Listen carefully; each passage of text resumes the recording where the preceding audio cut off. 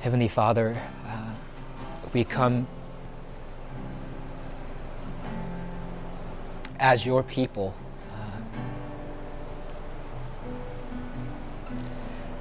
as the people who make up the beachhead in this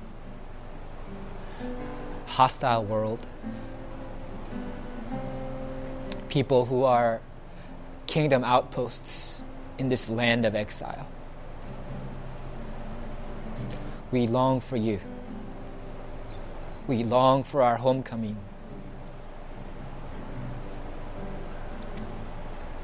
We come as we are once again because it's in the forgiveness and peace we have in Jesus that we have a taste of home.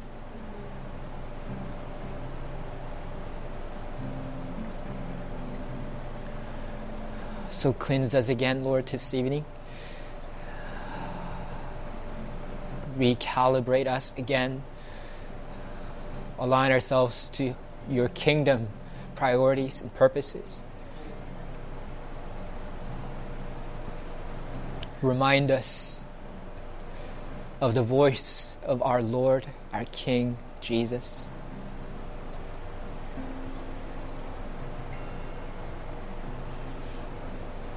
Speak to us from your word.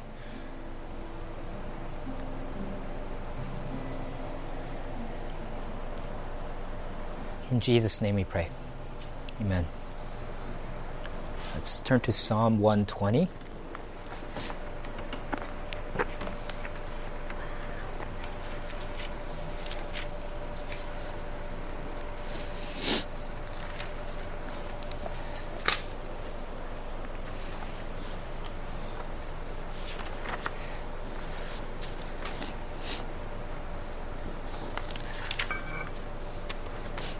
Psalm 120, I'll read it out loud for us. A song of ascents. In my distress I called to the Lord, and he answered me. Deliver me, O Lord, from lying lips, from a deceitful tongue. What shall be given to you, and what more shall be done to you, you deceitful tongue? O warriors, sharp arrows with glowing coals of the broom tree. Woe to me that I sojourn in Meshech, that I dwell among the tents of Kedar. Too long have I had my dwelling among those who hate peace. I am for peace, but when I speak, they are for war. So we just finished an epic journey through Psalm 119. And right on the heels of that poem about God's Word, we start another beautiful collection, probably the most famous collection in the Psalter, called the Songs of Ascent. The Hebrew, no one really knows what that means precisely. There are several kind of viable, plausible options. The word ascent is a translation of a Hebrew word that sometimes means stairs or steps. And it refers to some kind of upward movement. So our first option is that it's based on an early Jewish rabbinical tradition, because Ezekiel chapter 40 verse 26 describes 7 steps up toward the temple, and then Ezekiel 40, same chapter, a few verses later in verse 31, it describes another 8 steps leading up to the temple. So if you add them up, it's 15 steps.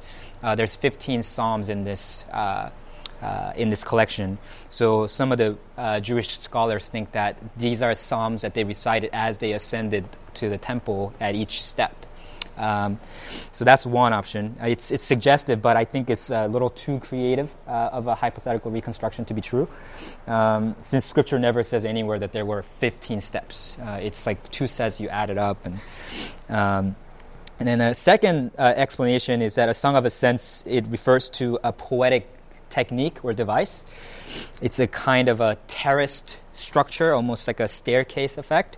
So where every stanza is tightly tied together thematically, and each stanza provides kind of the footing for the next. So it does, as you're reading each of the psalms in this, it has that kind of a ascending staircase effect. I do think that has something to do with this title, the collection, but I don't think that's the primary meaning because whenever a superscription of a psalm uses the word song to describe it, like a song of something, it indicates the psalm's theme and not its poetic technique or style or type. So, for example, Psalm 30 says, a song of at the dedication of the temples. That's the content, what the psalm has to do with. Or it says in Psalm 45, a song of love. Or Psalm 92, a song for the Sabbath. So following that pattern, when it says songs of ascent, a song of ascent, I think it has to do with the theme, the content of the substance of the psalm, and not to its style or form. And so that brings us to the third option. I think my favorite option is that in Ezra chapter 7, verse 9, Ezra's return from the Babylonian exile to Jerusalem, back to Jerusalem, is described using the same word, ascent. It says, on the first day of the first month, he began to go up, ascended from Babylonia. And on the first day of the fifth month, he came to Jerusalem, for the good hand of his God was on him. And this fits the consistent theme of all the Psalms in this collection, because they all have expressed some kind of longing for Jerusalem and for Mount Zion. It's the dwelling place of God. And because of the fact that the temple was on a mountain, and also because, for theological reasons, in Scripture, you never go down to Jerusalem. You always go up to Jerusalem. You always go up to the temple. You never go down to Jerusalem. And because God is above, we are below. And in order to come to God, we need to start from a place of humility and lowliness and weakness. And so because of that, I think that's probably the primary meaning of the collection, Songs of Ascent. Psalmists are describing that longing and ascent to God's dwelling place. And in order to reflect that substance, I think they used poetic style that also ascends. So I think it's probably the last combination of the last two meanings. So I'm really looking forward to going through the collection. It's with that aside, let's go right into the psalm, verses 1 to 4. It first describes praying for God's deliverance. And then in verses 5 to 7, it describes longing for God's dwelling place. And really the main point of this psalm is that as people of peace among peoples of war, we are to live as exiles longing for God's deliverance and dwelling place. So first, let's talk about praying for God's deliverance, and then we'll talk about longing for God's dwelling place. It says in verse 1, in my distress I called to the Lord, and he answered me. So that first verse has two parts. First, the psalmist's prayer, in my distress I called to the Lord, and then the Lord's answer, and he answered me. And then verses 2 to 4 unpack these two parts of verse 1. So we find out more about the psalmist's distress in verse 2. Deliver me, O Lord, from lying lips, from a deceitful tongue. So it seems like the psalmist has been a victim of some kind of malicious slander, maybe his enemies. And second, we find out about how exactly the Lord answered him during his prayer in verses 2 to 3. What shall be given to you, and what more shall be done to you, you deceitful tongue? So this echoes the phrase deceitful tongue from verse 2. But who is the one that's addressing the slanderer here? It's a little ambiguous. Is it the psalmist, or is it God who is saying this to the people of deceitful tongue? So verse 2 is a curse formula that's well attested throughout Scripture. So for example, Eli says to Samuel in 1 Samuel chapter 3, verse 17, what was it that God told you? Do not hide it from me. May God do so to you and more also if you hide anything from me of all that he told you. So another example of that is when Jonathan is promising to David that he will for sure let him know if his father Saul is bent on killing him. And he swears this way in 1 Samuel chapter 20, verse 13, the Lord do so to Jonathan and more also if I do not disclose it to you and send you away that you may go in safety. So that's kind of the formula. May God do so to me and more if I don't do such and such. Or may God do so to me and more if what I've said is false. And so it's kind of like how a modern person might say, I swear to you on my life that this is true. That standard curse formula invokes God to punish the false I guess, swearer and add even more to his punishment. So in light of that background, it seems that the subject of verse 3 is God. It seems that the slanderer swore that he is telling the truth about the psalmist. He's saying, may God do so to me and more if this psalmist is not this, crook or whatever. And he invoked a curse upon himself. But he wasn't telling the truth. He was lying. And so God is now answering the slanderer according to the curse that he brought upon himself. What shall be given to you? And what more shall be done to you, you deceitful tongue? And God answers the question himself in verse 4, a warrior's sharp arrows with glowing coals of the broom tree. And then in verse 5, the psalmist laments that he's a sojourner dwelling in Meshech and among the tents of Kedar. And that he mentions that these people hate peace, and that even when the psalmist speaks of peace, they are for war. So Meshech and Kedar are actually quite far from each other geographically. It's not physically possible for the psalmist to be dwelling in both places at the same time. So he's not being literal but figurative. He's using these Gentile cities symbolically to represent a place of his exile. And interestingly, both Meshech and Kedar are famous for their military power, and in particular for their archers. So in Isaiah chapter 21, verses 16 to 17, God promises to bring the glory of Kedar to an end, assuring his people that, quote, the remainder of the archers of the mighty men of the sons of Kedar will be few. And then similarly in Ezekiel chapter 39, verses 1 to 3, God declares that he will oppose Meshech and drive them out, and says this, I will strike your bow from your left hand and will make your arrows drop out of your right hand. So this context kind of fleshes out what's going on in verse 4. So an unbelieving and hostile people have slandered the psalmist, shooting deadly arrows of slander, deceit, aimed at him. But God, the divine warrior, has promised that he will answer in kind with a warrior's sharp arrows with glowing coals of the broom tree. The roots and stems of this broom tree were used in ancient days as charcoal, because it burned for a while and retained heat for a while. So it was the ideal weapon of choice for setting things on fire in war.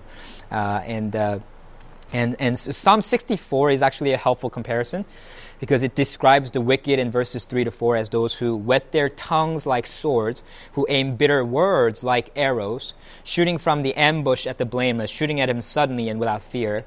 But then later in that same Psalm 64, verse 7, it says, but God shoots his arrow at them. They are wounded suddenly. So I think that's basically what's going on here. God will give the slanderers a taste of their own medicine. The divine warrior will intervene and rain down his sharp arrows and burning coals on the archers of Meshech and Kedar. And so that's God's answer to the psalmist, prayer for God's deliverance. And then in verses 5 to 7, we see the psalmist longing for God's dwelling place. Given the hostility and persecution that he experiences, the psalmist longs to be at home with God. He laments, woe to me that I sojourn in Meshech, that I dwell among the tents of Kedar. Too long have I had my dwelling among those who hate peace. I am for peace, but when I speak, they are for war. If you seek to love God, right, with all of your heart, soul, mind, and strength, if you seek His peace in your life and in the world, then you know this unfulfilled longing, living in this world as an exile, as a sojourner. And like the Israelite exiles longing for Jerusalem, the dwelling place of God, we long for the dwelling place of God, the heavenly Jerusalem.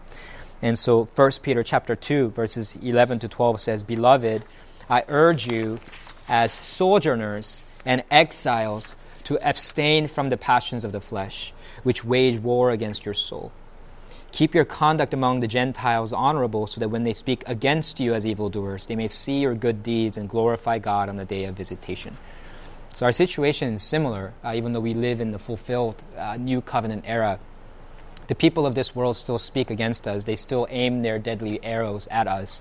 But we are nevertheless to honor God by conducting ourselves honorably and giving them no grounds for their slander. And as Jesus said it to his disciples in John 16:32-33, "Behold, the hour is coming. Indeed, it has come when you will be scattered, each to his own home, and will leave me alone. Yet I am not alone, for the Father is with me. I have said these things to you, that in me you may have peace. In the world you will have tribulation, but take heart, I have overcome the world." Right? In the world we still have tribulation. Right? In the world we still have war. In the world we still have lying lips piercing us. And in the world we still have sin, our sinful flesh to deal with. But in Christ we have peace because he has overcome the world through his death on the cross and his resurrection from the dead. And so we were once separated from Christ, alienated from the commonwealth of Israel, the strangers to the covenants of promise, having no hope and without God in the world. But then now in Christ Jesus, who once were far off, have been brought near by the blood of Christ. For he himself is our peace. This is Ephesians 2:11-16. Who has made us both one and has broken down in his flesh the dividing wall of hostility by abolishing the law of commandments expressed in ordinances, that he might create in himself one new man in place of the two, so making peace, and might reconcile us both to God in one body through the cross, thereby killing the hostility.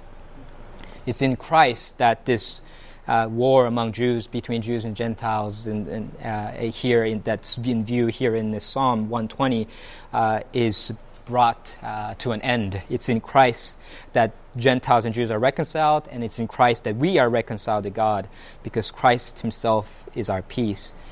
And as people of peace among peoples of war, we are to live as exiles longing for God's deliverance and dwelling place.